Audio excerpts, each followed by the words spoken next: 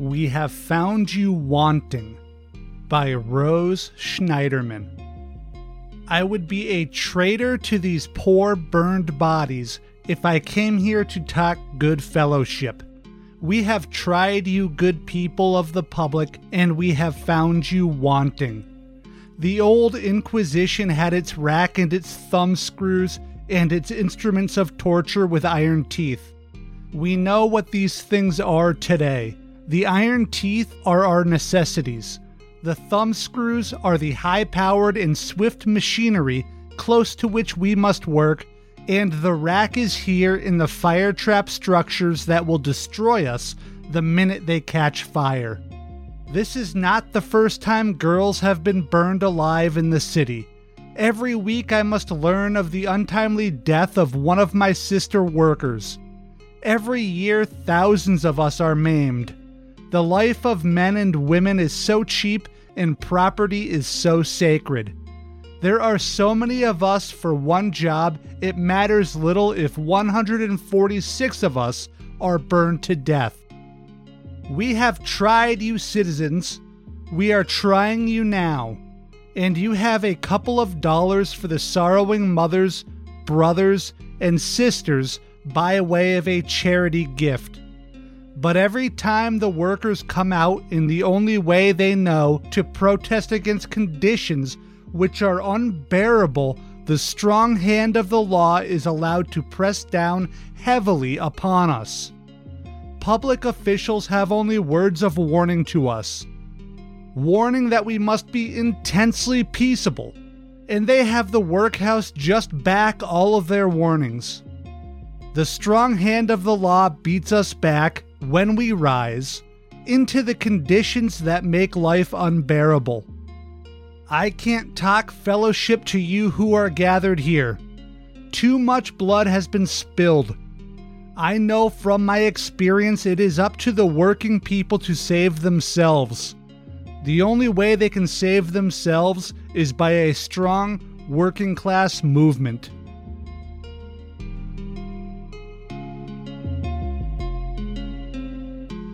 Welcome, fellow plebs. My name is Sean, and this is Tribunus Plebis.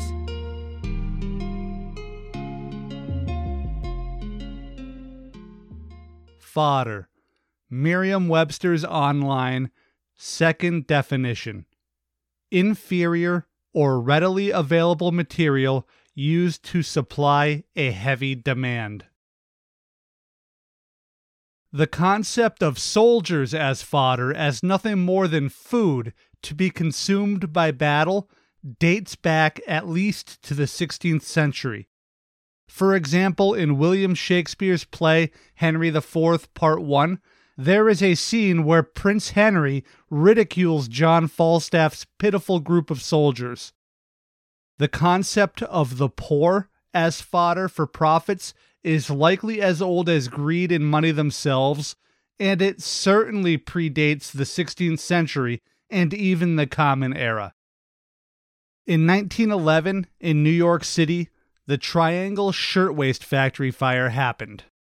A spark took hold in a massive pile of scrap cuttings under a trimming and sewing table on the 8th floor of the building in which the Triangle Shirtwaist Factory occupied the 8th, 9th, and 10th floors. The fire quickly spread to all 3 floors and beyond. The workers, when they became aware of the fire, they fled. They ran for the freight elevators, the fire escape, and the 2 stairways to street level. The Green Street stairway was quickly engulfed in flames and rendered useless. The stairway to Washington Place was locked. The man with the key to that door was a supervisor and was one of the first to escape, leaving many people trapped and unable to escape themselves from the flames. The freight elevators did work for a time. The operators, Joseph Zito and Gaspar Mortellaro, saved many lives as they made 3 trips each to the burning floors to rescue workers. Mortellaro was forced to give up his efforts when the rails of his elevator succumbed to the heat and buckled and prevented its use. Zito's elevator suffered a far more gruesome and depressing fate. Desperate workers had pried open the elevator doors and begun to either try to slide down the cables or to just simply jump into the shaft to escape the flames. The impacts of these bodies on the elevator car buckled its frame so severely that it no longer was operable. For those who made it onto the fire escape, things got no better. The fire escape, singular, and that's important because the city allowed the factory owners to build just one fire escape rather than the 3 that would normally have been called for, it was poorly made. The metal was too thin, and it was secured too poorly, and it was very likely critically broken before the fire even started. And even if it hadn't been broken, the weight of the people and the heat from the fire caused it to fail spectacularly. About 20 human beings fell with that fire escape as it peeled from the building and fell 100 feet to the street below. They all died on impact. Those who were backed up waiting for the fire escape to clear so that they could use it themselves, they died in the fire. That day, 62 desperate people would jump to their deaths. In total, 146 people were killed that day. 123 women and girls, and 23 men. The youngest of the victims were just 14 years old, Kate Leone and Rosaria Sarah Maltese. The owners of the company were indicted on manslaughter charges and put on trial. The defense lawyers used the fact that the stories of those who survived the fire all matched up so well and were so consistent on their retellings that they convinced the jury that they all must be lying and simply repeating what the prosecutors forced them to memorize. The owners were found not guilty on these charges, but were found at fault for wrongful death in a civil suit later on. The owners were forced to pay $75 in restitution to the families of the deceased as punishment. Their insurance company paid the owners $60,000 more than the reported losses, including a payout of $400 per casualty. These guys even profited off of the deaths to the tune of $325 per body. The owners of this company prevented, through their actions, all of these people the ability to leave their work in time of a disaster, and it resulted in 146 deaths. This is what happens when we allow our poor and working class people to become fodder for profits. In 2021, at an Amazon warehouse in Illinois, Amazon bosses prevented workers from leaving during their own disaster, a massive tornado. This move resulted in at least 6 deaths and other people being injured. So why bring up a disaster from more than a century ago and compare it to this latest tragedy? Well, there are actually a lot of reasons for this, but the main couple are power and control. The waist shirt factory had total control over its workers, including locking them into that death trap of a factory. Amazon had total control as well and locked their own employees into the building. Now, the locks that Amazon used aren't the same as the locks used by the Hell's Kitchen factory. Triangle Waist Shirt used actual physical locks, padlocks and door locks, to control their workers. In Illinois, in that Amazon warehouse, it was a different sort of lock, a lock made of fear and threats and uneven power relations. Amazon told workers they couldn't leave, and many did not. They were coerced into keeping a job over being safe. This is the sort of thing that can happen when employees are not making enough money to live any further ahead than their next paycheck. When the next rent or mortgage check is due and that next paycheck is so crucial to making that payment and keeping your head above water, never mind food and cars and healthcare, it becomes a problem. And what we have here is a discrepancy in power. The power a massive business like Amazon wields versus the small amount of power that an individual worker wields. This extreme discrepancy in power dynamics is often exacerbated even further in far-flung corners of a state like Illinois, or, really anywhere else where a big employer like Amazon will wield far more power over workers than they would do in a more densely populated region. In essence, Amazon exerts tremendous monopolistic power in these situations. Now, in all honesty, I don't actually know the makeup of Edwardsville, Illinois, or the surrounding area. But even in denser populated areas Amazon moves into, it destroys labor markets and employee power. And Edwardsville does seem like a pretty populated area from what I'm being told by my Illinois spy network. So let's say Amazon is still pretty powerful there. If a large, powerful employer has absolute power over its workers, then the risk that they will put those employees in danger is extremely high, hovering right around 100.0% certainty. Meanwhile, over in Kentucky, a candle factory was destroyed by the exact same tornado and left 8 people dead. In this Mayfield-owned factory, employees asked to be allowed to leave to shelter at their own homes where they felt safer. Supervisors told the employees that they would be fired or risk being fired if they left the building. As tornado sirens rang across the city, bosses repeatedly told their workers that anyone who left would either be fired or that they were very likely to be fired. And those are direct quotes from employees who heard these statements. And again, these statements from survivors are uniform across all of them, just like in the Triangle Fire example. And again, the corporate ghouls are already spinning these statements as propaganda and claiming that they are being made up. The old Triangle Fire defensive playbook got the dust blown off of it this week for sure. These threats of being fired left the workers with a predicament. Ride it out and risk their lives to keep their jobs, or leave and risk that job. To risk not making rent or mortgage next month. To risk not being able to pay the gas bills or the car payment or for the groceries this week. Some employees did indeed leave and go home despite the promised consequences, but many, actually most, kowtowed and stayed in a desperate, coerced attempt to keep their job, and they risked their lives to do so. And 8 people lost that bet. 8 people died because of these corporate pressures. Many more were injured along the way. Again, this control leads to very avoidable deaths. In a less populated, struggling state like Kentucky, an employer can wield, much like Amazon in our previous example, extraordinary power over its workers. And that power's edge is formed, by much of the same material as Amazon's, with fear and threat and coercion. Even smaller companies can wield monopolistic power in smaller towns and cities. This power to fire workers and destroy lives is nearly unlimited in these at-will work states. You walk away from a workplace that is actively putting you in an unsafe work environment, they can fire you. Talked about a union? Fired. Refuse to do unsafe work?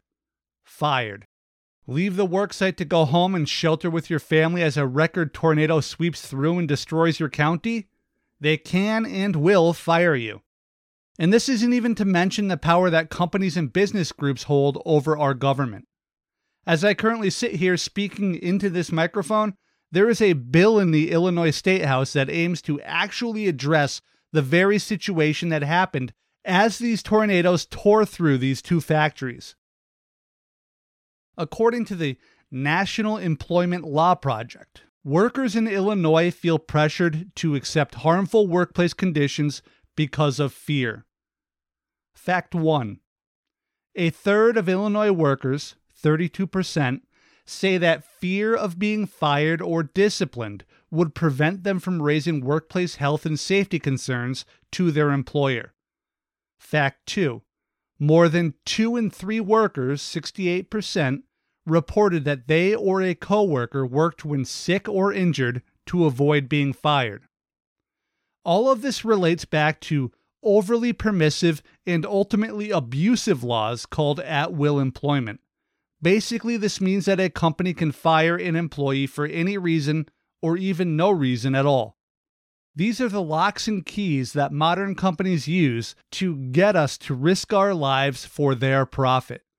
The fear of hunger and homelessness and debt, not just for us as individuals, but often for our larger families that we support as well. And here's a snapshot of how at-will employment law puts people in danger as they work for Amazon. This is an excerpt from some text messages sent between an Amazon delivery driver and their dispatcher. Now, just to be clear, this driver is working for a third-party vendor and not directly for Amazon. And there will be another episode released in a day or two talking about this phenomena, so stay tuned. And just for a little bit more context, this is the area that the tornadoes tore through, obviously. And the messages start with the driver saying that their radio's been going off, which I suspect means some sort of emergency broadcast system type warning. So anyway, it starts at 7:08 p.m. Driver, radio's been going off. Dispatch, okay, just keep driving. We can't just call people back for a warning unless Amazon tells us to do so. Driver, just relaying in case y'all didn't hear it over there. 7:40 p.m.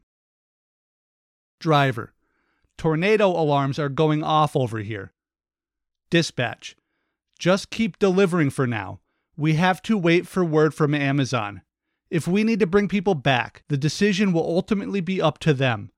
I will let you know if the situation changes at all. I am talking with them now about it. Driver, how about for my own personal safety, I'm going to head back. Having alarms going off next to me and nothing but locked buildings around me isn't sheltering in place. That's wanting to turn this van into a casket. Hour left of delivery time, and if you look at the radar, the worst of the storm is going to be right on top of me in 30 minutes. Driver, it was actual sirens. Dispatch, if you decided to come back, that choice is yours, but I can tell you it won't be viewed as for your own safety. The safest practice is to stay exactly where you are. If you decide to return with your packages, it will be viewed as you refusing your route, which will ultimately end with you not having a job come tomorrow morning. The sirens are just a warning. Driver, I'm literally stuck in this damn van without a safe place to go with a tornado on the ground. Basically, these text messages from the driver are this: I am scared and I want to go somewhere safe. The response from dispatch and Amazon is this: Amazon does not care. Keep pushing. Keep risking your life for them or get fired. Modern locks and keys. These bills I mentioned before the text messages, the bills to replace at-will laws with just cause laws, which would make it far more difficult to fire employees, were and are, of course, opposed by the Illinois Chamber of Commerce and other groups, all of which Amazon is a powerful member of. And these, in turn, are, of course, just a few of the many lobbying efforts that Amazon makes locally, statewide, and federally to resist any implementation of just cause statutes. No amount of employees donating money to politics or moving politically can ever put as much money and political force behind their message as one man here in the form of Jeff Bezos. He has literally billions of times more power than all of his workers added together. But he has less power than all of his workers combined. And I just want to point out and be clear that Jeff Bezos is not a friend of the working class.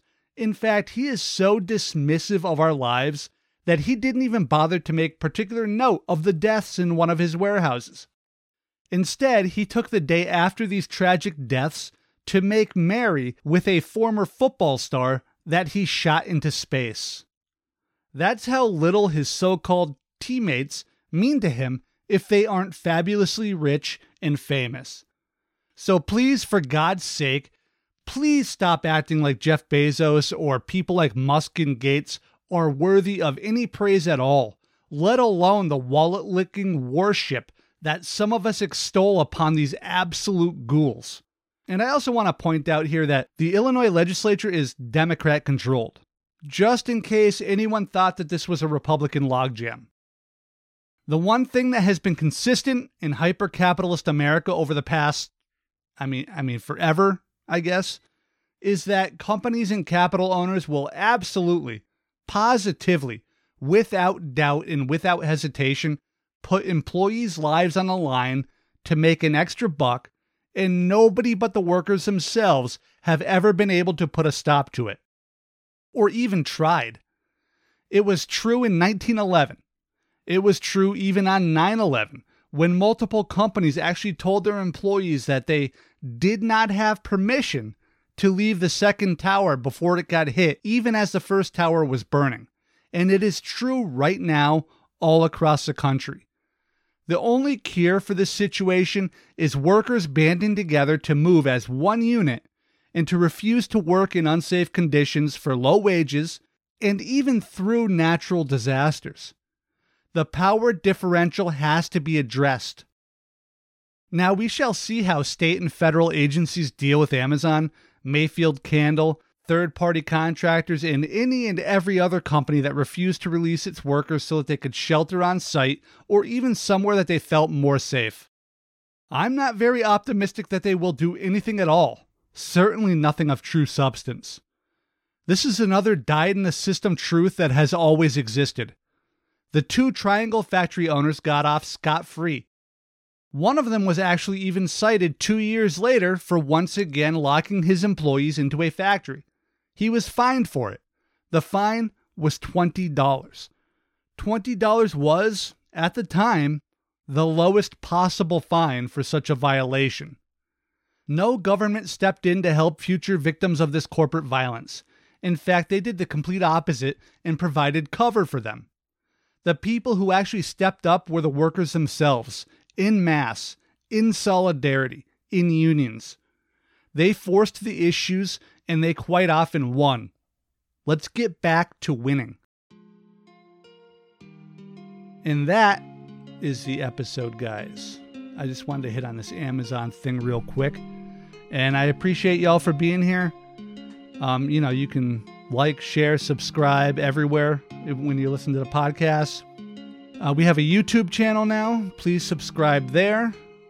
You get more info in the videos with, infographics and slides and stuff, and hopefully some good pictures. And that's it. I love you guys. Thank you very much.